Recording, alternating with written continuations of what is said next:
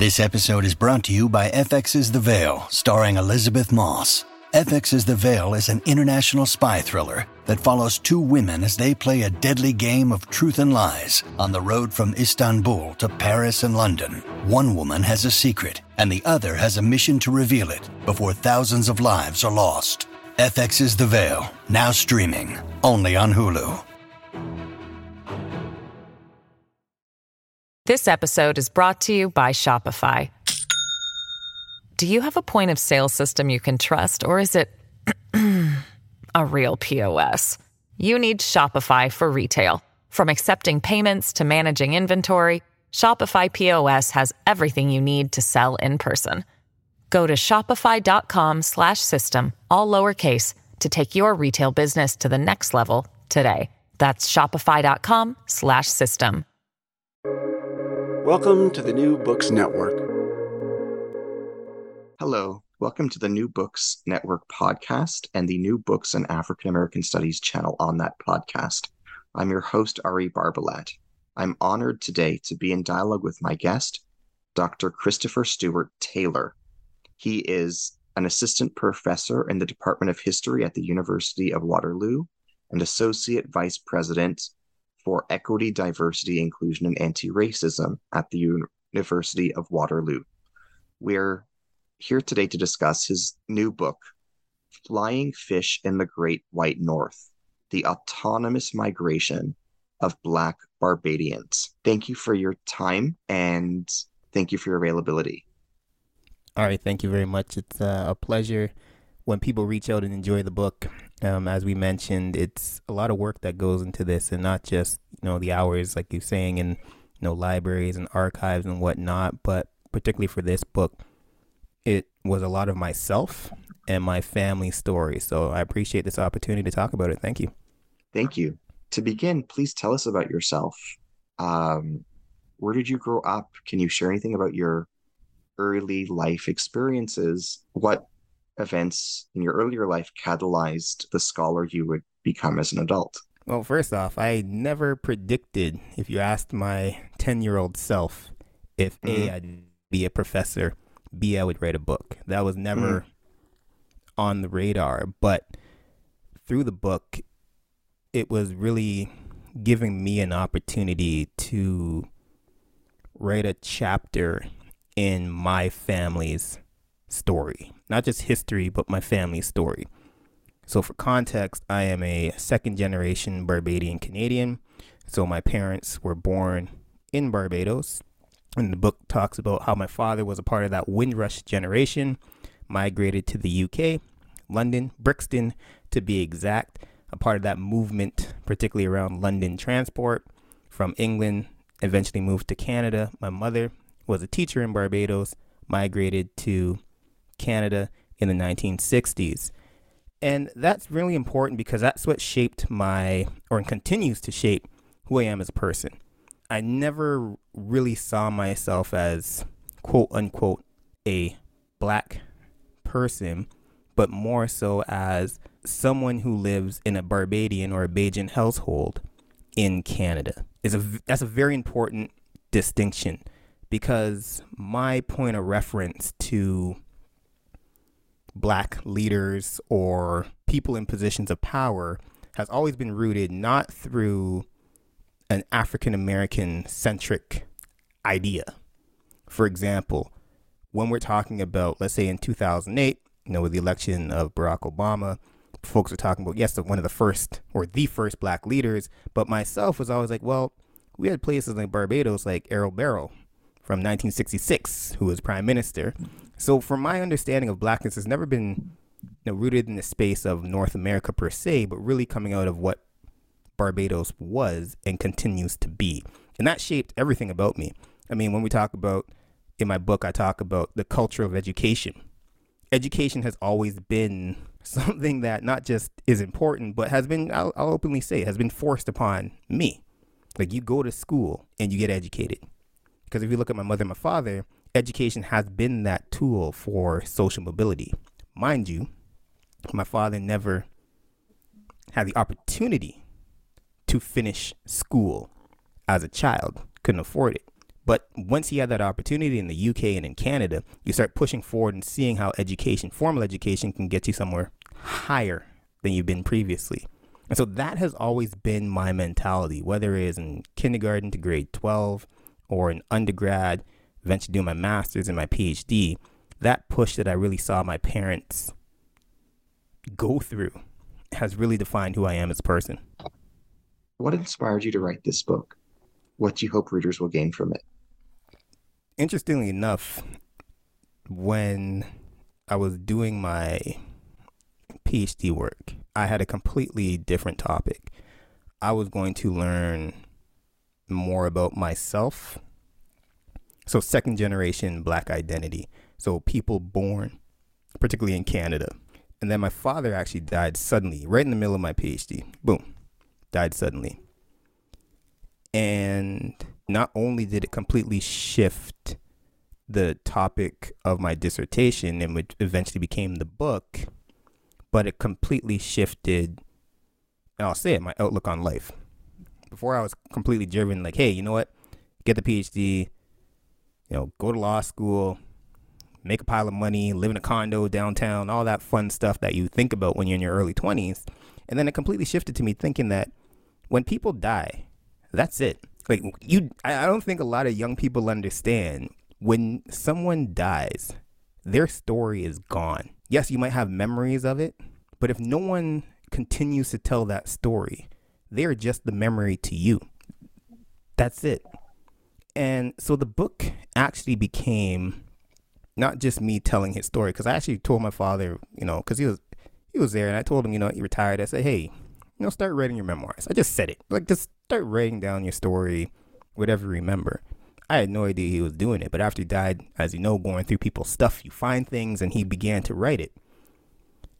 And so it wasn't just me telling his story and my mother's story and others like my mother and my father.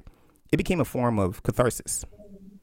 Like, I'll be honest with you, Black men in particular, Black West Indian men in particular, we don't talk about feelings. we don't talk about how loss and grief impacts our day to day. It's something that we just bottle up, go to work, go to school, and deal with it. So the book became an opportunity for me to feel, to grieve, to unpack someone's story that was very intimate to him and very intimate to me, but gave me an opportunity for the world to see. So that was really the push for it. And honestly, if no one read it, I've been fine with that, because the book was really for me and for my family. What are the primary themes in your book? What story does your book tell? Mainly it's a story about immigration and emigration. So I and E. Mm-hmm. Really, it's the emigration push factors of why people left Barbados. I always would laugh when, you're around in North America, particularly in a cold climate, and you tell people where you're from, and they'd be like, so why did you leave? Such a great place. And you're like, it's not that simple. You know what I mean? It's not that simple that people just want to stay in these particular places. So it's really talking about, really when it's coming out from the period of enslavement, overpopulation in Barbados, social mobility, you needed to go somewhere. Barbados is 166 square miles. I mean, 166 square miles is like a university campus. It's tiny. And Barbados was and continues to be one of the most densely populated countries in the world. So people need to go somewhere, particularly when you have a highly educated, you have a highly socially mobile population, they need to go somewhere. So one particular theme was why people left. And around that too was how the government, first the colonial government, so it was a colonial government until 1966, how the colonial government facilitated people's migration. Within the Caribbean basin, I touch on the Panama Canal, we talk about the UK, migration to the US, and eventually migration to Canada, where my parents' story is rooted in. But on top of that, it was also a conversation of pushing back against this ideology that black people, quote unquote, don't like school, or quote unquote aren't good at school. It's a narrative that we hear all over in the States and in Canada that, well, black people just should shut up and dribble. And I was like, hold on a second. These are countries who, in Barbados in particular, has one of the highest literacy rates in the world, full stop. That in the late 50s, early 60s, around the time of independence, education was the highest expenditure of government funds. Education became what I call a culture of education, a cultural birthright. Yes, fast forward to now when we start problematizing education, colonial education and whatnot. Yes, and we talk about edutocracies, and we see now with Prime Minister Mia Mottley, having this push for education does have some of its pitfalls. But you have an entire population that had access to free education, who took that access to free education and came to these countries to make them, quote unquote, better.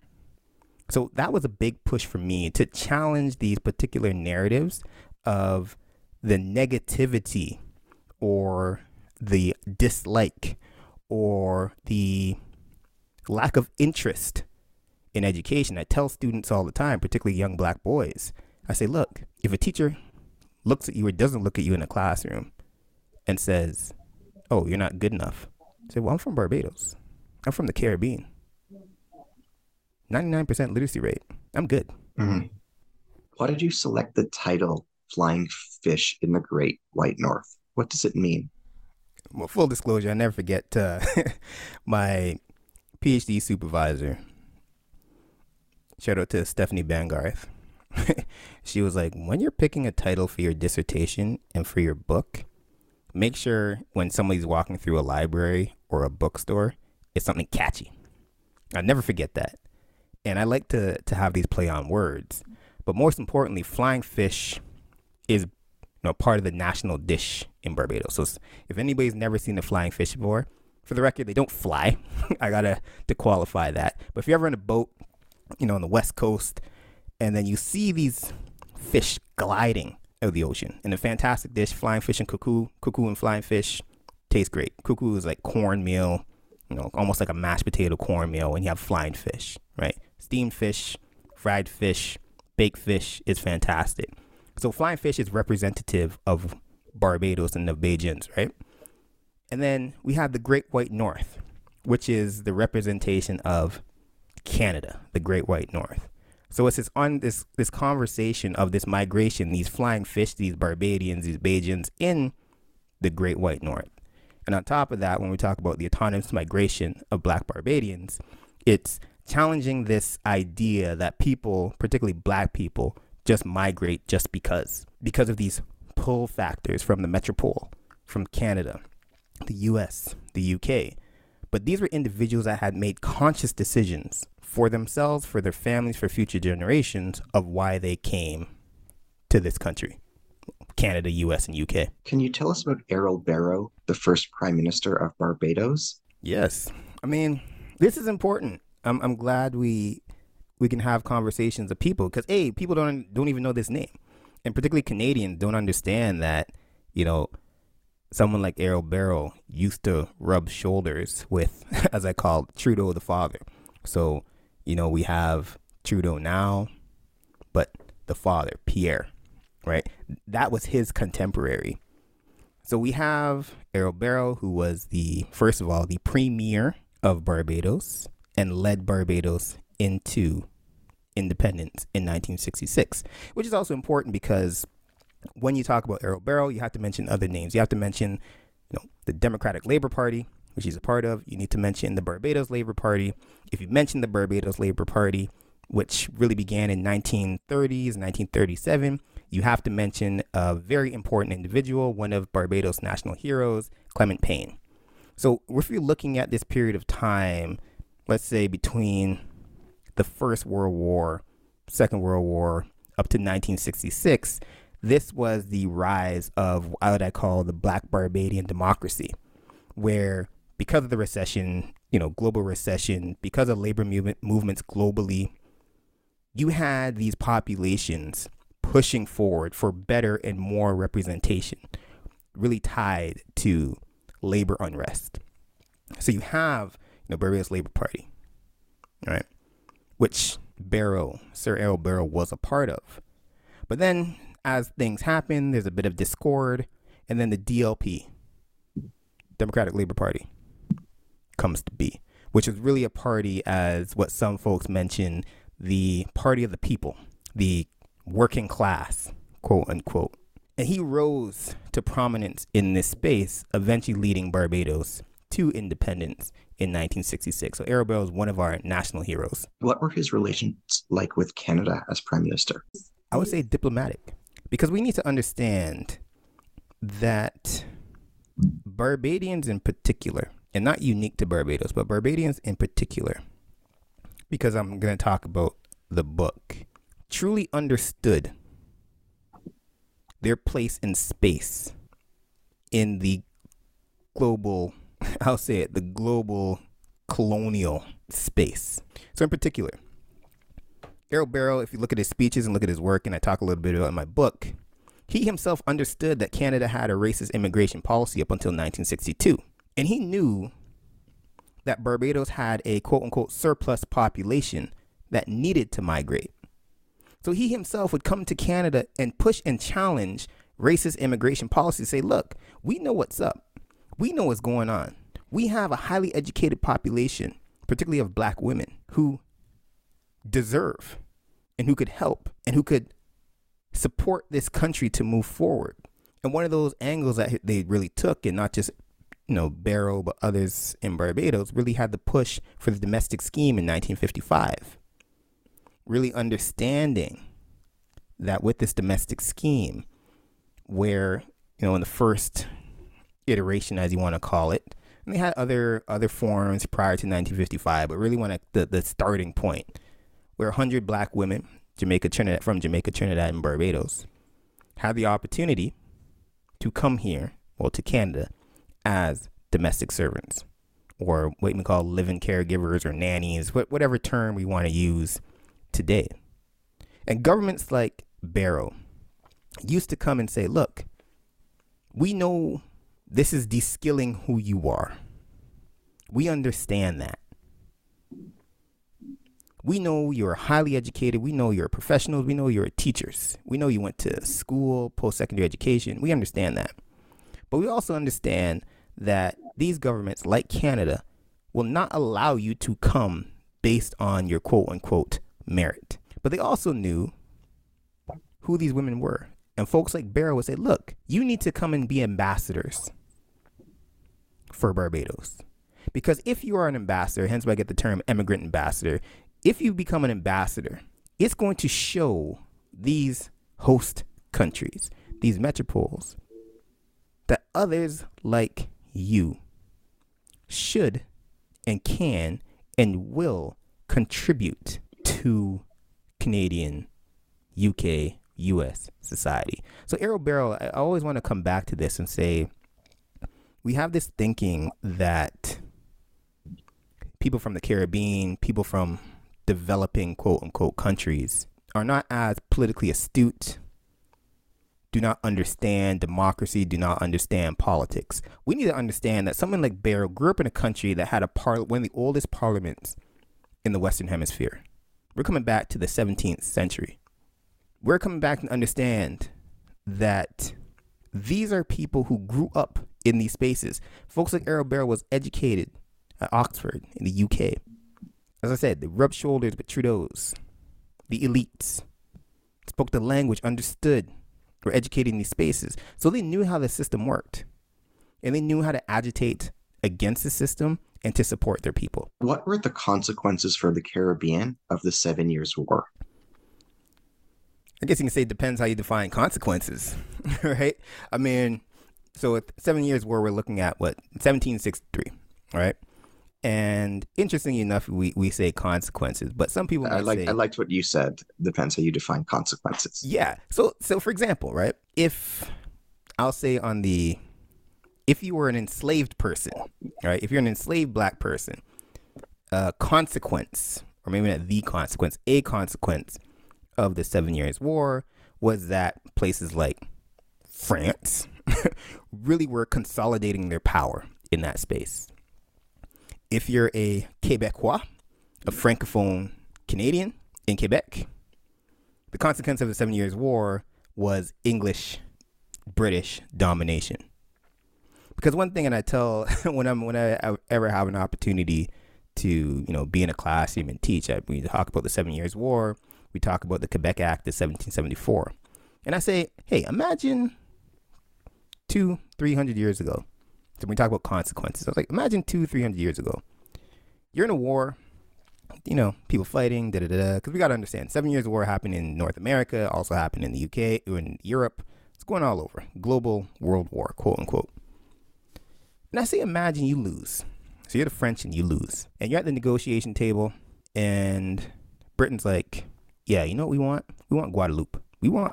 Guadeloupe is like the same size as Barbados. I don't know any listeners here have been in Guadeloupe. Beautiful island, French Caribbean, gorgeous. Yeah, we want Guadeloupe. And France is like, ooh, nah, you can have Canada. Literally, like, you could just have Canada. Because at the time, we need to understand, 17th, 18th century, because of enslavement, because of sugar, places like Guadeloupe, Haiti, Barbados, Jamaica were arguably some of the richest colonies in the world. They're arguably priceless. So the consequence on two sides is the reverberations that we feel today in places like Canada and Quebec with the Quebec Act of 1774. You have this English domination. Now England and Britain are taking over Quebec, Canada. And the Caribbean side, it's the consequences. Hey, we're here for slavery, period. We're here for sugar. And we're going to do everything in our power to keep our hands on these colonies to ensure that we continue to make money. And it's important for folks to understand how Barbados plays into this as well, because during the 17th century, Barbados was, if not one of the richest colonies, period, because of sugar. And that's in the 1600s. And so we need to understand that, we see these islands and you go on vacation, all inclusive and do all that fun stuff. But during this period of time, this colonization period, this period of enslavement until 1834, these places were literally factories of death. Life expectancy is like 18 to 21 years old, period. All for sugar, which was a luxury, period. Can you tell us about Nancy Grigg? What was her role in the Busa Rebellion? This is important too. And I mean, when we talk about history and black women's history and slave revolts or rebellions, and if you ever have opportunity, so this is my shameless plug for people to visit Barbados. Shameless plug. If you ever go to Barbados and you're coming down almost not really the middle of the island, but one of the busy intersections of the island, just a bit north of town, Bridgetown, you're gonna see a statue of Bussa, so Bussa. And the Bussa Rebellion was arguably one of the most important rebellions or revolts in Barbadian and I argue Caribbean history. So that was 1816, the Easter Rebellion. And this was a revolt where there were rumors, because I think a lot of youth nowadays forget that there was a time when we didn't have internet. There's a time when we didn't have phones. There's a time when information only got passed by ship, and it took months and sometimes years for information to pass from one place to the next. So we have in 1807, we have the end of the slave trade. So the slave trade was abolished. So no longer could European countries take, and what a colleague friend of mine called Anthony Morgan calls displanted, so displaced and planted people in the Americas. So displaced and planted, displanted from Anthony Morgan. No longer could you take people, but you could maintain the populations that you have on your plantations. You could do that. So after 1807, there's these rumors of, wait a minute, you ended the slave trade, but I thought that meant you're ending slavery. So enslavement, but that wasn't the case. So you have people like Bussa and Nanny Griggs, in particular, coming back to Nanny Griggs, who organized these slave rebellions to fight for their freedom. It's important for us to understand that this was a black woman who fought for the freedom of others. We always have this narrative that, particularly when you look at the states, Denmark Vesey, Nat Turner, those folks, there's always men who push forward. But we need to understand that someone like Nanny Grigg organized, supported the Bussas, the freedom fighters for freedom. What were Prime Minister William Lyon Mackenzie King's attitudes regarding color and complexion? How did these attitudes impact his immigration policies? I know when we throw around the word racist, people get their backs up, right? But he was a racist. There's no other way to cut it. You can go, for example, so he was one of the longest serving prime ministers in Canada. It's around the Second World War period. You can go online, look at his diaries, and he openly states that this is a white man's country. Period. And he reserves the right, to exclude anyone based on race and color. Period. This is not me, applying a revisionist lens of Canadian history or, the dog whistle politics of critical race theory and, me twisting history and the truth. I'm just stating historical facts. And what's important for us to understand about his stance, again, you could say he said openly, this is a white man's country, and he deserves the right, or again, reserves the right, and deserves, I could say, to exclude whomever he wants based on race. But it's important for us to understand he was representative of Canadian society at that time. And the book is rooted in these immigration push factors and immigration pull factors.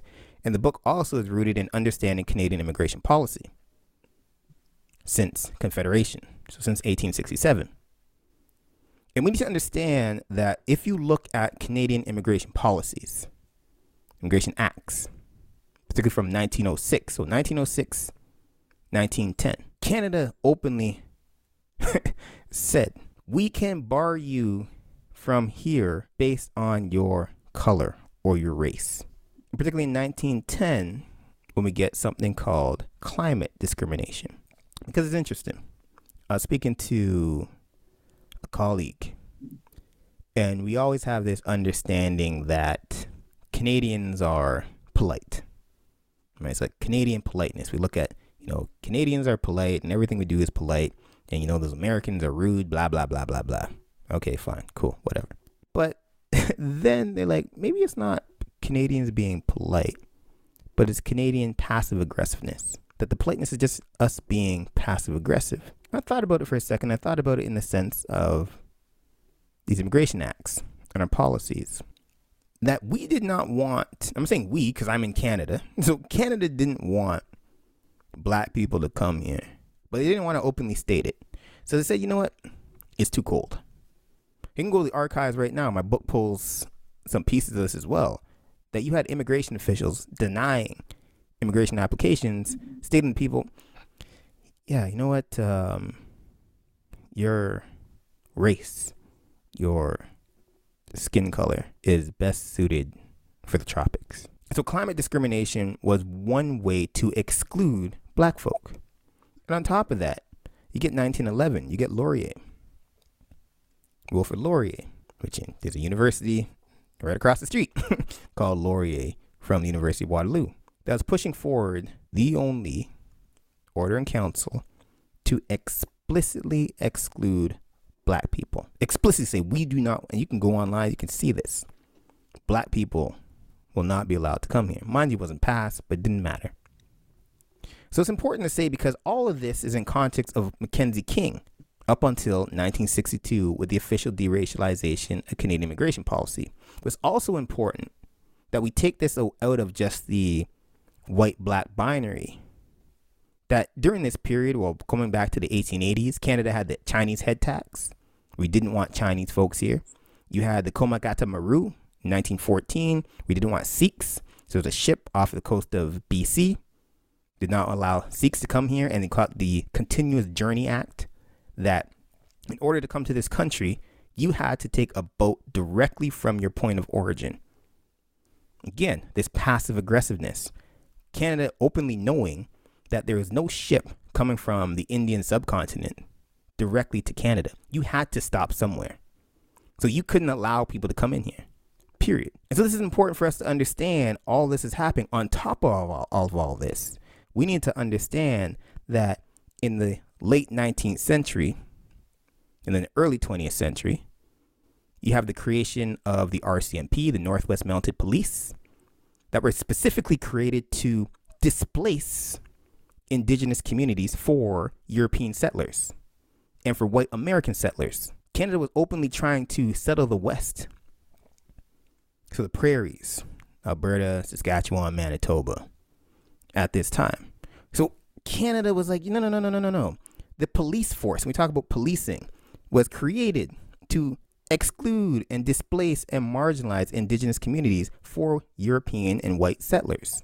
So we need to think about all this to say, yeah, Mackenzie King was a quote unquote racist, but he was reflective of what was happening in Canada at this time. On top of all of that, this is where we get the push and the proliferation, I should say, of residential schools of indigenous kids. And this is a period that Mackenzie King is stating. It's not just we don't want black people. We want this to be a white man's country. Because we also need to understand that women white women, I should say, weren't legally and constitutionally seen as people until the early 20th century. So all of these pieces are coming together to say, hey, Mackenzie King could have been anti-black, but he was just pro-white nationalist. Full stop. So that's exactly it. We're talking about 1906, 1910. This is a period that these folks were in power, right? That this country is for and only for white people. But here's the interesting thing about this, though. Because if you look at the immigration acts that they were pushing out in 1906 and 1910, it wasn't just about race. These immigration acts were ableist, that if someone had a disability, you had the ability to bar them. It was rooted in eugenics, that there's a certain type of Canadian that should be here. It was rooted in, and you could say, when we talk about now in the 21st century, about temporary foreign labor and temporary foreign workers, it was, yeah, we don't like these quote unquote non-white folks to be here, but we need their labor. Similar to look at the Chinese head tax, and there's different iterations of it throughout the years. They specifically didn't want Chinese women to come here. The argument being, if Chinese women come here with Chinese men, they're going to settle here, they're going to have babies here, da-da-da-da-da-da-da. Here's the story. So for them, when you look at Harris, when you look at Mackenzie King, when you look at all these folks, they're all a part of the same, for lack of a better term, ideology that Canada is specifically here for white men. And again, it's also important. I got to say this. It's also important that these pushes, for lack of a better term, were not isolated to Canada. If anybody has an opportunity to watch the movie Gallipoli, you may have watched it in school, you checked out Gallipoli, Australia's involvement in the First World War. You watch it, you're like, okay, cool. There's a particular actor in it now. I'm not going to say the name, but before that person was famous, blah, blah, blah. And then you start really learning about Australia and Canada during this time. And one of the war pushes and the national pushes for Australians, so white Australians, very important, European Australians, was to give birth to white men. Because they knew, and this is important to understand, the war effort for Australian women wasn't to go out and fight in trenches and get mowed down by machine guns.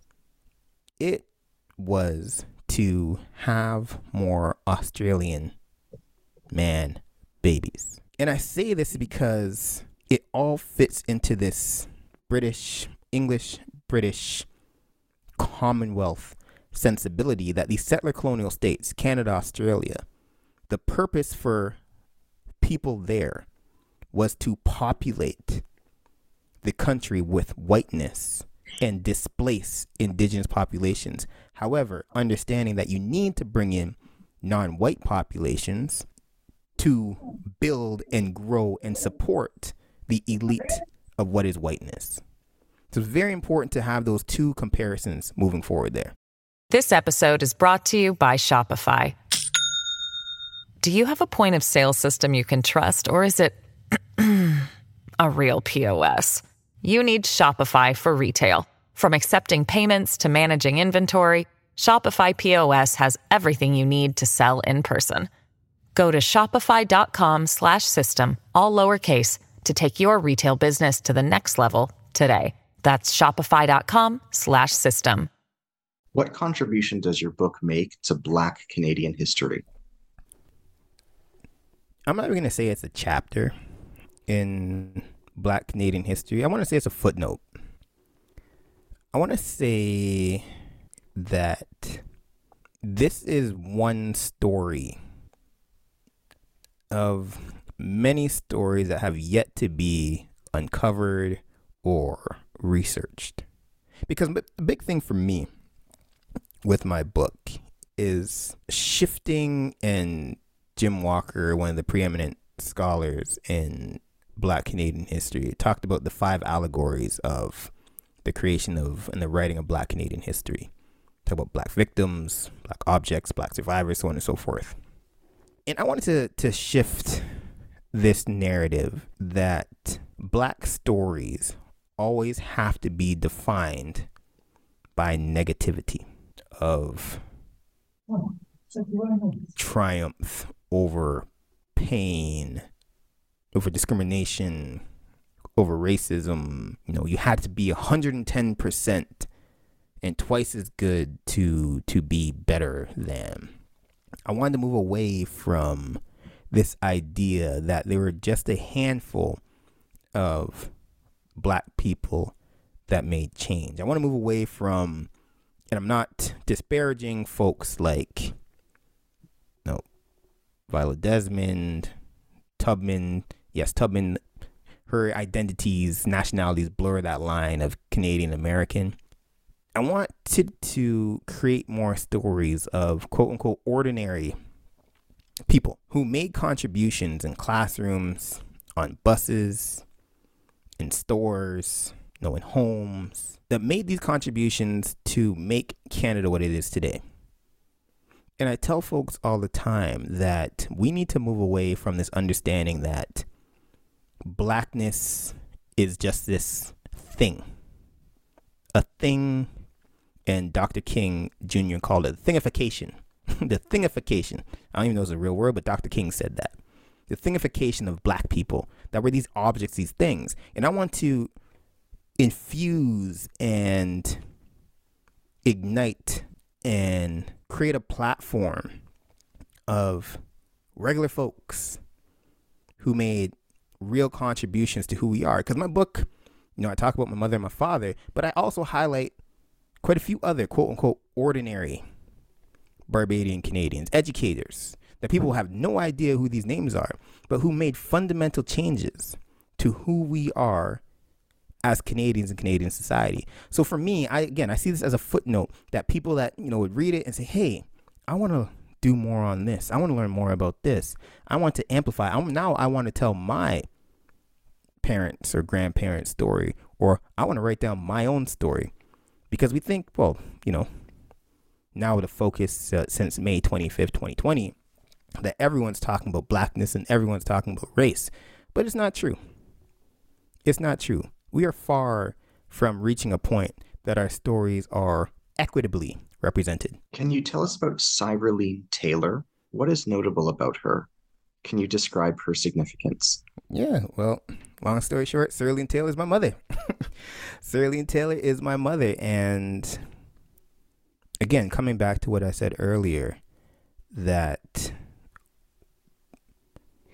one people die, their stories die with them. And after my father died, I pushed my mother to start writing her memoirs, start writing and telling her story, because she has a lot of stories, right?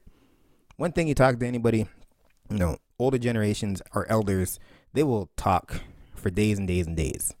And some of the stories might seem boring to you and for younger people, but once you start connecting dots, you think to yourself, how did you do this? So for example, again, context for younger people listening to this. There was no internet, right? There was no cell phone, none of that. And my mother grew up in a place called, was born in a place called Ellerton, St. George. So St. George was and is to this day basically the breadbasket of Barbados. Fertile, many plantations and so on and so forth. And grew up in what we'd call abject poverty. No running water, no electricity, none of that. And to hear her tell her story of where she came from and having that opportunity to go to school for free, because the government, as I mentioned before, the government pushed free elementary, secondary, and then tertiary, so post-secondary education for Barbadian citizens. To see how her opportunity to excel in the classroom took her from one place in Ellerton, St. George to Toronto, Canada, as a principal in an elementary school here. It's critically important for us to understand that you didn't have to be Errol Barrow. You didn't have to be Nanny Griggs. You didn't have to be Tubman. You didn't have to be Desmond. You didn't have to be all these famous names we hear about. But they're regular, quote unquote, people who made these contributions. And for me, speaking about my mother, it's that I had the opportunity to appreciate what she had to do to get where she is. And for me, it puts into context of where I am and what I have and how far I can go. And it also puts into context courage. I mean, my mother was a young woman who left Barbados, never left the country before, got on a plane, basically saw a newspaper ad. Said, we need teachers in Canada. Cool, awesome. Got on a plane as a young woman, flew to Montreal, didn't know anybody. Got a ride from someone from Montreal to Toronto on the weekend and started teaching on the Monday. You think about that for a second and say, wow, could I do that? And the answer is no. And so for me, it's very important to document these stories that others can begin to learn. And most importantly, others can begin to tell their own stories and challenge their family members to tell their stories as well. Who is Austin Clarke? Can you describe his ideas and share some perspectives from his writings? Why is he noteworthy? Growing Up Stupid Under the Union Jack, one of his big time books, or The Polished Hoe. So Austin Clarke was, and is, I should say, passed away recently, was one of Barbados, and I'll say one of Canada's preeminent writers, poets. And I mentioned Growing Up Stupid Under the Union Jack because the thing I like about his book, because I used it and I pulled it out in my book. And Growing Up Stupid Under the Union Jack, you could argue, is a kind of a memoir, of youth growing up in Barbados. And it was a critique of the education system. It was, okay, so we're going to school under this British system. They're teaching us everything about Britain, kings and queens and snow and all that fun stuff. We have to do the 11 plus, so an exam that you take at 11 years old to determine what school you're going to go to, if you're going to become a civil servant. And if we learn about Frantz Fanon, becoming a civil servant during, this colonial or post-colonial or neo-colonial period was the pinnacle of colonial subjects, to be a bureaucrat. And he was like, what am I learning for? what is the point of doing this? And we could talk about his work again, The Polished Whole. We could talk about his other scholarly works, his writings and what he did in Canada. But for me in this particular space was his interrogation of the education system in Barbados and how that created, and stealing a term from Fanon, black skin, white masks. So it's an interesting comparison between my reverence for education and the British colonial education system. But at the same time, you have someone like Austin Clarke saying, for what? Why? What purpose? I literally grew up stupid under the Union Jack. Can you comment on parallels between Barbadian Canadian experiences and those of Grenadian Canadians, Trinidadian Canadians, and other communities of Caribbean Canadians? For example, what were the similarities and difference between the experience of Jamaican Canadians vis-a-vis those of Barbadian Canadians? All right, how much time do we have? No, I mean, that's it's a complex question. So I'm going to go very high level, right? And then root it down. So one of the issues that we have, it's from the outside looking in. So I'll say from a North American perspective or European perspective, that first of all, everyone in the Caribbean is the same. If you're black, you're from the Caribbean, you have very, not just similar, but the same experiences. And for me, I always say, look, I'm not even a Caribbean historian. I'm a historian of the English-speaking Caribbean or the West Indies. So British or former British colonies. Because if you look at the Caribbean, Cuba, Aruba, Grenada, fundamentally different stories, fundamentally different histories, fundamentally different people, languages. And the thing that's unique about, let's say, Barbados. Barbados is the only country in the Caribbean that had one single colonizer from first contact to independence. That was the British. Jamaica was a Spanish colony. It's in the 17th century. Places like Grenada, Trinidad change hands. Different populations. Different topographies. For example, if anybody has an opportunity to go to Jamaica, Jamaica is a gorgeous island. Massive. Mountains, fresh water, rivers. Barbados has none of that. Places like St. Vincent, volcanoes. So I bring this to say is that yes, they all have these experiences of the transatlantic slave trade. All of them. They all have experience of a British colonial system. But we can say the exact same thing about India, Pakistan, Ghana, Nigeria. No one says Ghana and Barbados are the exact same places. No. And that's the exact same thing too when we're looking here in the Caribbean. So, but what's interesting though, when we talk about those experiences in Canada, it's that we also have to flow this conversation too from the West Indies Federation, which existed briefly, for lack of a better term, the late 1950s, early 1960s, where you had this push for independence. And the push was, well, okay, we have these island states. Let's all come together. So the big islands, Jamaica, Trinidad, and Barbados, to a certain extent, were part of this federation. But places like Jamaica and Trinidad were much more, quote unquote, developed than some of these smaller islands. And the push was, or the pushback was, why is Jamaica and Trinidad going to support these, quote unquote, smaller islands? For what? And so it's like, oh, that federation's not going to work. Let's branch out.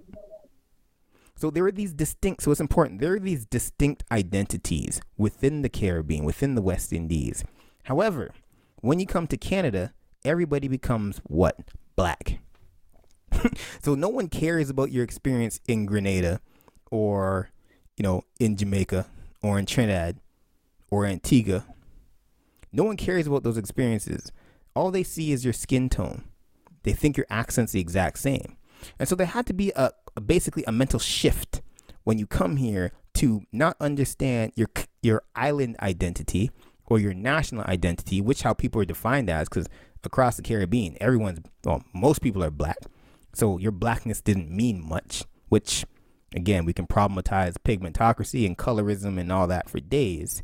But when you come here, people see you as black.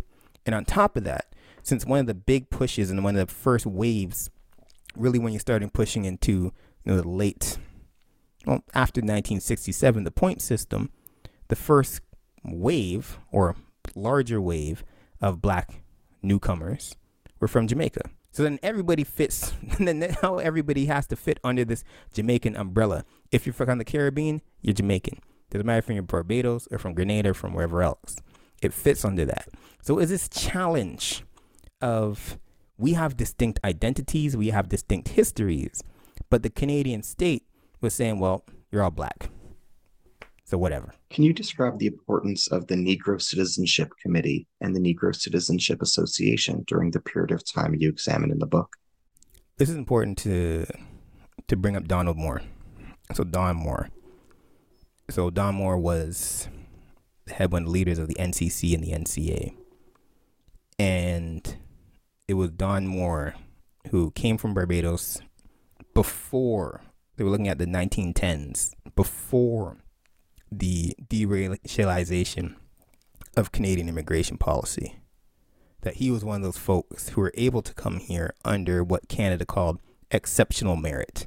So if you were exceptional, you could come to this country. He's an entrepreneur, but he also understood in the 1950s, he pushed Parliament. He understood that he had the power and the resources to challenge Canadian immigration officials, Canadian politicians, through the NCC and the NCA to open doors for more West Indians. So folks like Gloria Bayliss, domestic scheme.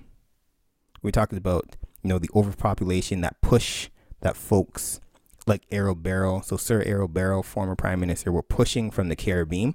You have people on the other end, like Donald Moore in the NCC and the NCA, that were agitating Canadian government to allow these folks to come. So he was a part of I would argue, if people want to frame their understandings of blackness and confronting anti-black racism in the 21st century through the prism of BLM and Black Lives Matter, he was BLM before there was even a conception of BLM. He was BLM before there was a real hard political push for independence in Caribbean states. He knew through the NCC and NCA, he understood the halls of power. He understood systems. And through that, pushed for people like himself to come here. Can you comment on the nuances of xenophobia directed against Black, Caribbean, and West Indian immigrants? In what ways was it similar or different vis-a-vis xenophobia directed towards Jewish immigrants? Fantastic question, particularly now, what's going on in the world.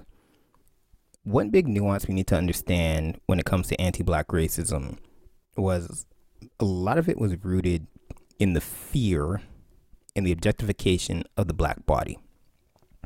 One thing we don't talk about is that enslavement and colonization, I'm going to speak specifically over Blackness right now, but I'd argue across indigenous populations, was rooted in the sexual oppression and sexual dominance of white men over non-white women. Because let's think about it for a second.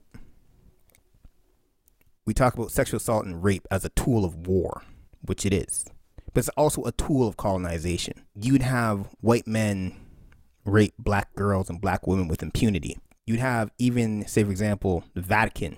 When we talk about indigenous populations in South America, Latin America, saying, well, you know what? You're not really committing adultery because these women aren't real women. So you can have relationships with them and your wives back in Spain or the church, the Catholic Church. It's like, your wives back here is whatever. It's not a big deal.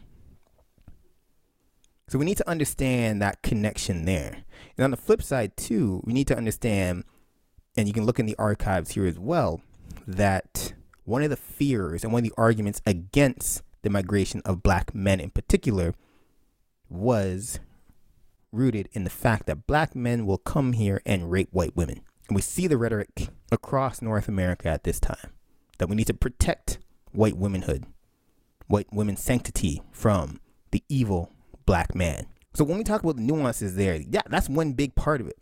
The threat of the black man aggressor, sexual aggressor, but also the sexualization and the objectification of black women's bodies. So then it's very interesting then, and these are all rooted in ideologies, right? All rooted in constructions. So we talk about the newest nuances of, for example, anti-Semitism. And we need to understand too that during the mid 20th century, there was core relationships with Jewish communities and black communities. If anybody does any research on, sit-ins in places like Dresden, Ontario, that was Jewish people, black people together, working together. And people don't understand that. If you look at, say, for example, when you talk about the period in places like Harlem, the only people that black people could rent places from were Jewish communities. They understood that we're all exiled and we need to come together, which is interesting when you fast forward to the 2020s, the rhetoric now around anti-Semitism. And again, we talk about anti-Semitism too. We need to really understand a lot of it is rooted in the Diacetyl lie that Jewish people killed Christ. So this is why we hate Jewish people. Whoa. Okay. And so we start thinking too, well, the curse of Ham in the Bible, that the Bible says that because of what happened in that tent, black people will forever be enslaved. So these are the nuances, and people, and it's unfortunate because in the age of 280 characters on Twitter, we can't have these nuanced conversations to say, hey, a lot of what we're coming from and a lot of the conversation we're having is rooted in thousands of years of social constructions and ideologies that have become reified. And then we miss out this period again, particularly in the mid 20th century, the relationships between Jewish communities and black communities. And then we fast forward 70 years later, and it's like, whoa, wait, what's going on?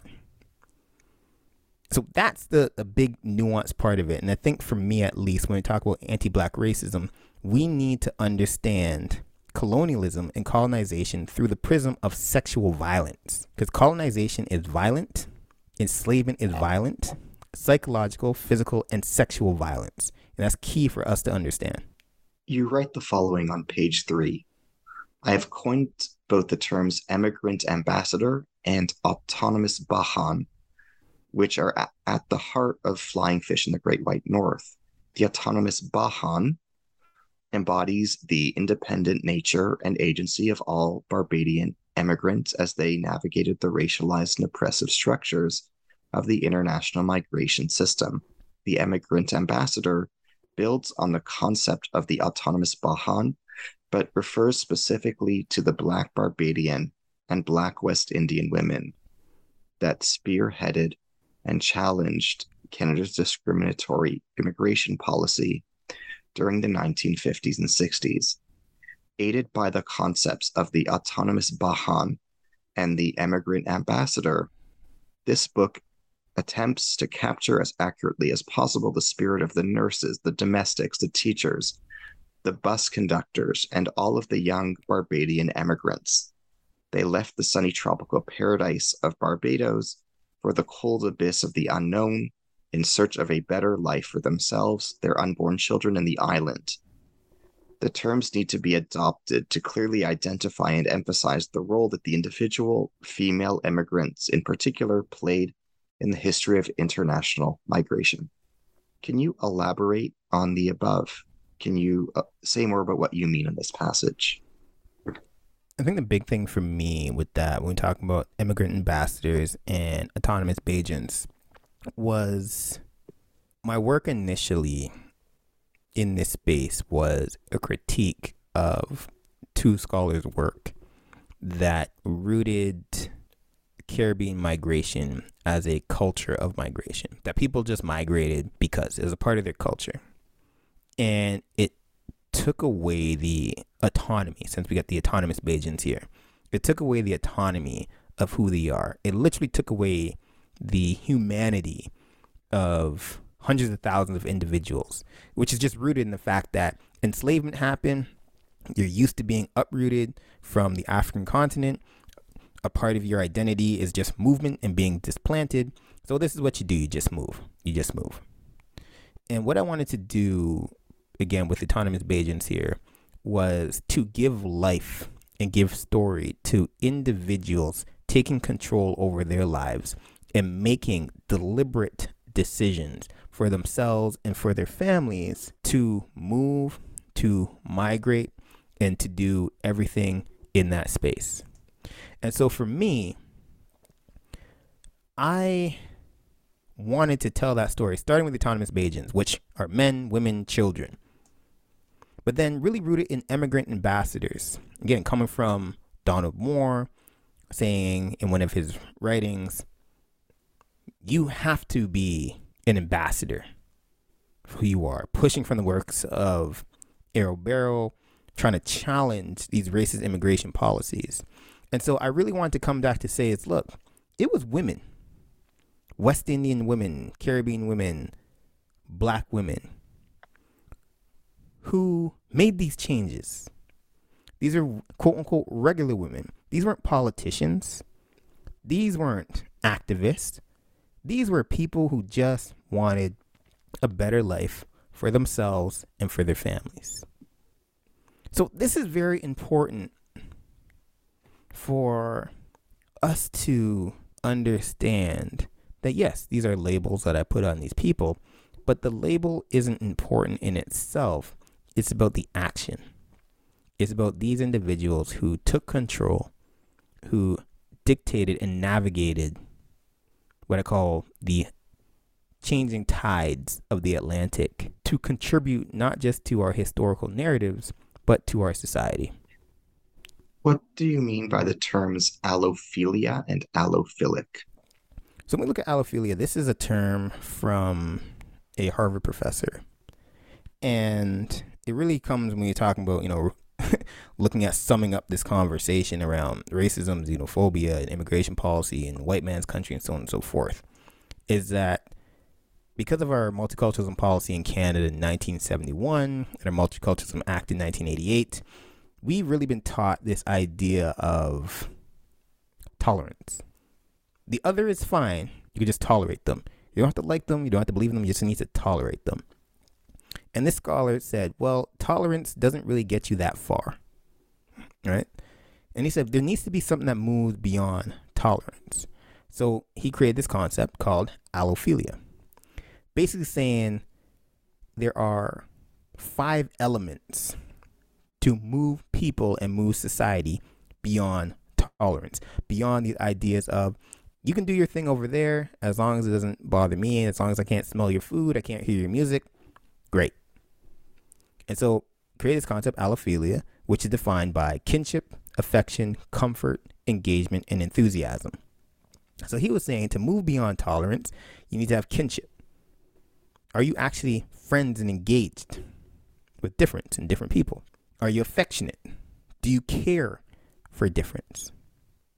Comfort. Are you comfortable in different spaces? Can you go in a particular neighborhood and feel comfortable? Can you go to a particular restaurant and feel comfortable and not feel out of place? Then are you engaged? Diwali was this week.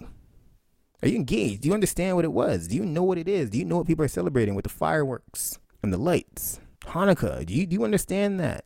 Kwanzaa, do you understand that? Christmas, do you understand that? So you're engaged. And then are you enthusiastic?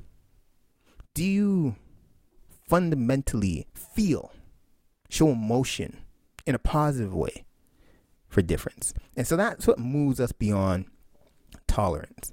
And if you really look at my book, and I think for me in this book is to tell these stories so that people can understand that Black people, Barbadians, Black women in particular, were people that supported not just to deracialize immigration policy for Black people, but that supported ushering in the point system, which allowed everybody to come here. Yes, there's problems with the point system, elite classism, and so on and so forth.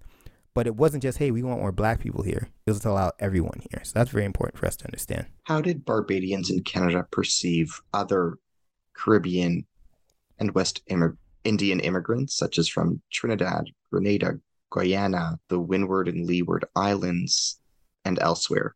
We became family. If you look at a lot of the associations that came here, they're understanding that, a population like Barbados was tiny. Yes, we do have Barbadian associations, Barbadian associations here, the Jamaican association, different island associations. But a lot of folks did understand that we need to come together and be together to support each other, to support our communities, to support our children, to allow all of us to grow. So we need to push away those differences that we've had in the West Indies and the Caribbean, from different islands and different schools and so on and so forth. That once we're here in this Canadian state, once our kids are in our classrooms, these teachers aren't seeing difference. They're seeing skin color. They're seeing darkness. They're seeing foreigner. They're seeing immigrant. They're seeing newcomer. And that mentality had to shift, that we need to come together as a collective group to combat anti-Black racism. What were the similarities and differences between Caribbean experiences in Canada and South Asian immigrants' experiences in Canada? What was similar or different in regard to Caribbean migrants' experiences in Canada and those of Oceanian migrants' experiences in New Zealand and Australia? What aspects of the story you tell about Barbadians in Canada are unique to Barbadians in Canada? What aspects of the story you tell can be fruitfully compared with their immigration experiences in the history of the British Empire and Commonwealth? That's a good question. And I think one of the key pieces is that if we're looking at these experiences, we need to shift the narrative to say, okay, well, what is the relationship within the quote unquote Commonwealth of these different looking people across the globe towards the metropole, so towards the UK? And one of the roots and where my research is now going into is the understanding of colonial education. So no matter where you were within the Commonwealth, you were educated in the British system. You were learning English. You were not learning who you were. You were learning that your indigenous community and your indigenous self wasn't as good as a metropole. And this is important, and I mentioned before when we're talking about Australia.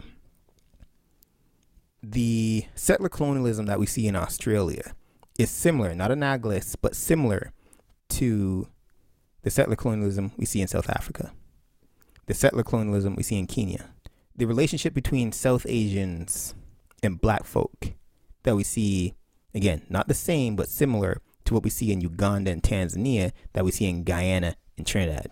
And so I'm bringing these pieces up to say, yes, while these experiences aren't exactly the same, there are similarities. And if we can understand the similarities, then we can come together to confront and challenge racism and prejudice and xenophobia as a united unit. And not to say, hey, my experience is better than yours because I'm from Barbados and it's the only place that was colonized, from beginning to end by one colonizer. It's not to say that. It's to say, look, if we're all trying to live in a society that is much more equitable, that we don't focus so much on race and difference, we need to start speaking to each other and saying, hey, I went to school here in Melbourne, Australia, and yeah, I was removed from my family, particularly when we look at, Aboriginal peoples in Australia or Indigenous peoples in Canada. We look at residential schools, very similar. We look at mission schools in somewhere like Nigeria, very similar. You're removing kids from their homes to learn British ways of customs and not learn about themselves. So if we start having that relationship and talking to each other, then we can look at lessons learned and best practices to move forward and confront the same issue, which is colonization and colonialism. As we bring our dialogue to a close, what are you working on now? What are you working on next? Can you share with us your present research? Really now is really getting into work on, colonial education, which I already started in the book. I'll talk about in the book, but when I wrote the book and started the book, your thinking changes. There's pieces in the book that, even when I mention, terms like female, we don't use that language anymore. To women, when we talk about, man dominated. So really understand the nuance and the intersectionalities of people is very important. And for me, my work now is pushing into more of a critique of education systems. Again, edutocracies that, Denny talks about or writes about, researches about. And also too, for me, it's situating this conversation in this space of education within these state policies. So I work at the University of Waterloo. It's really understanding, okay, well, we have these education systems, we have these post-secondary institutions, but how do they continue to exclude and privilege certain groups of people and privilege and exclude others, and why? Because on the surface, we talk about international students, we talk about this focus, we walk around university campuses, we see a lot of difference, a lot of different looking faces, but are we truly having a class-based analysis of who's there and why? Are we tying these links to anti-Black racism, to how we get permanent residency in Canada? So that's really where my work is going, but also my work in sport. I love sport, drawing those connections. We can't disaggregate sport from education. During the 19th century, sport basically was a tool to colonize as well. So really getting into that space. And, for me, it's really taking my research and the history and applying it in real world situations and really having people understand. I know we use the term knowledge mobilization to really get people to for me to take my work and take my research from the ivory tower and put it into, actionable spaces that my work can live outside of a book or an article. And hopefully someone down the road will pick it up and say, hey, I learned something and this changed my life a little bit. I wish you the best of luck. Thank you for this. Thank you. Wonderful and excellent book. And thank you for all the erudition and eloquence that you shared, that you presented in our dialogue today. I'm tremendously thankful. The opportunity. As we bring our dialogue to a close, I am your host on the New Books Network, Ari Barbalat. I am delighted to have been in conversation today with Dr. Christopher Stewart Taylor. He is assistant professor in the Department of History at the University of Waterloo and associate vice president of Equity, Diversity, Inclusion, and Anti-Racism, also at the University of Waterloo. We have been discussing his new book, Flying Fish in the Great White North, The Autonomous Migration of Black Barbadians, published by Fernwood Publishing, 2016. Thank you wholeheartedly. Thank you. I appreciate this, everybody. Thank you so much. Thank you.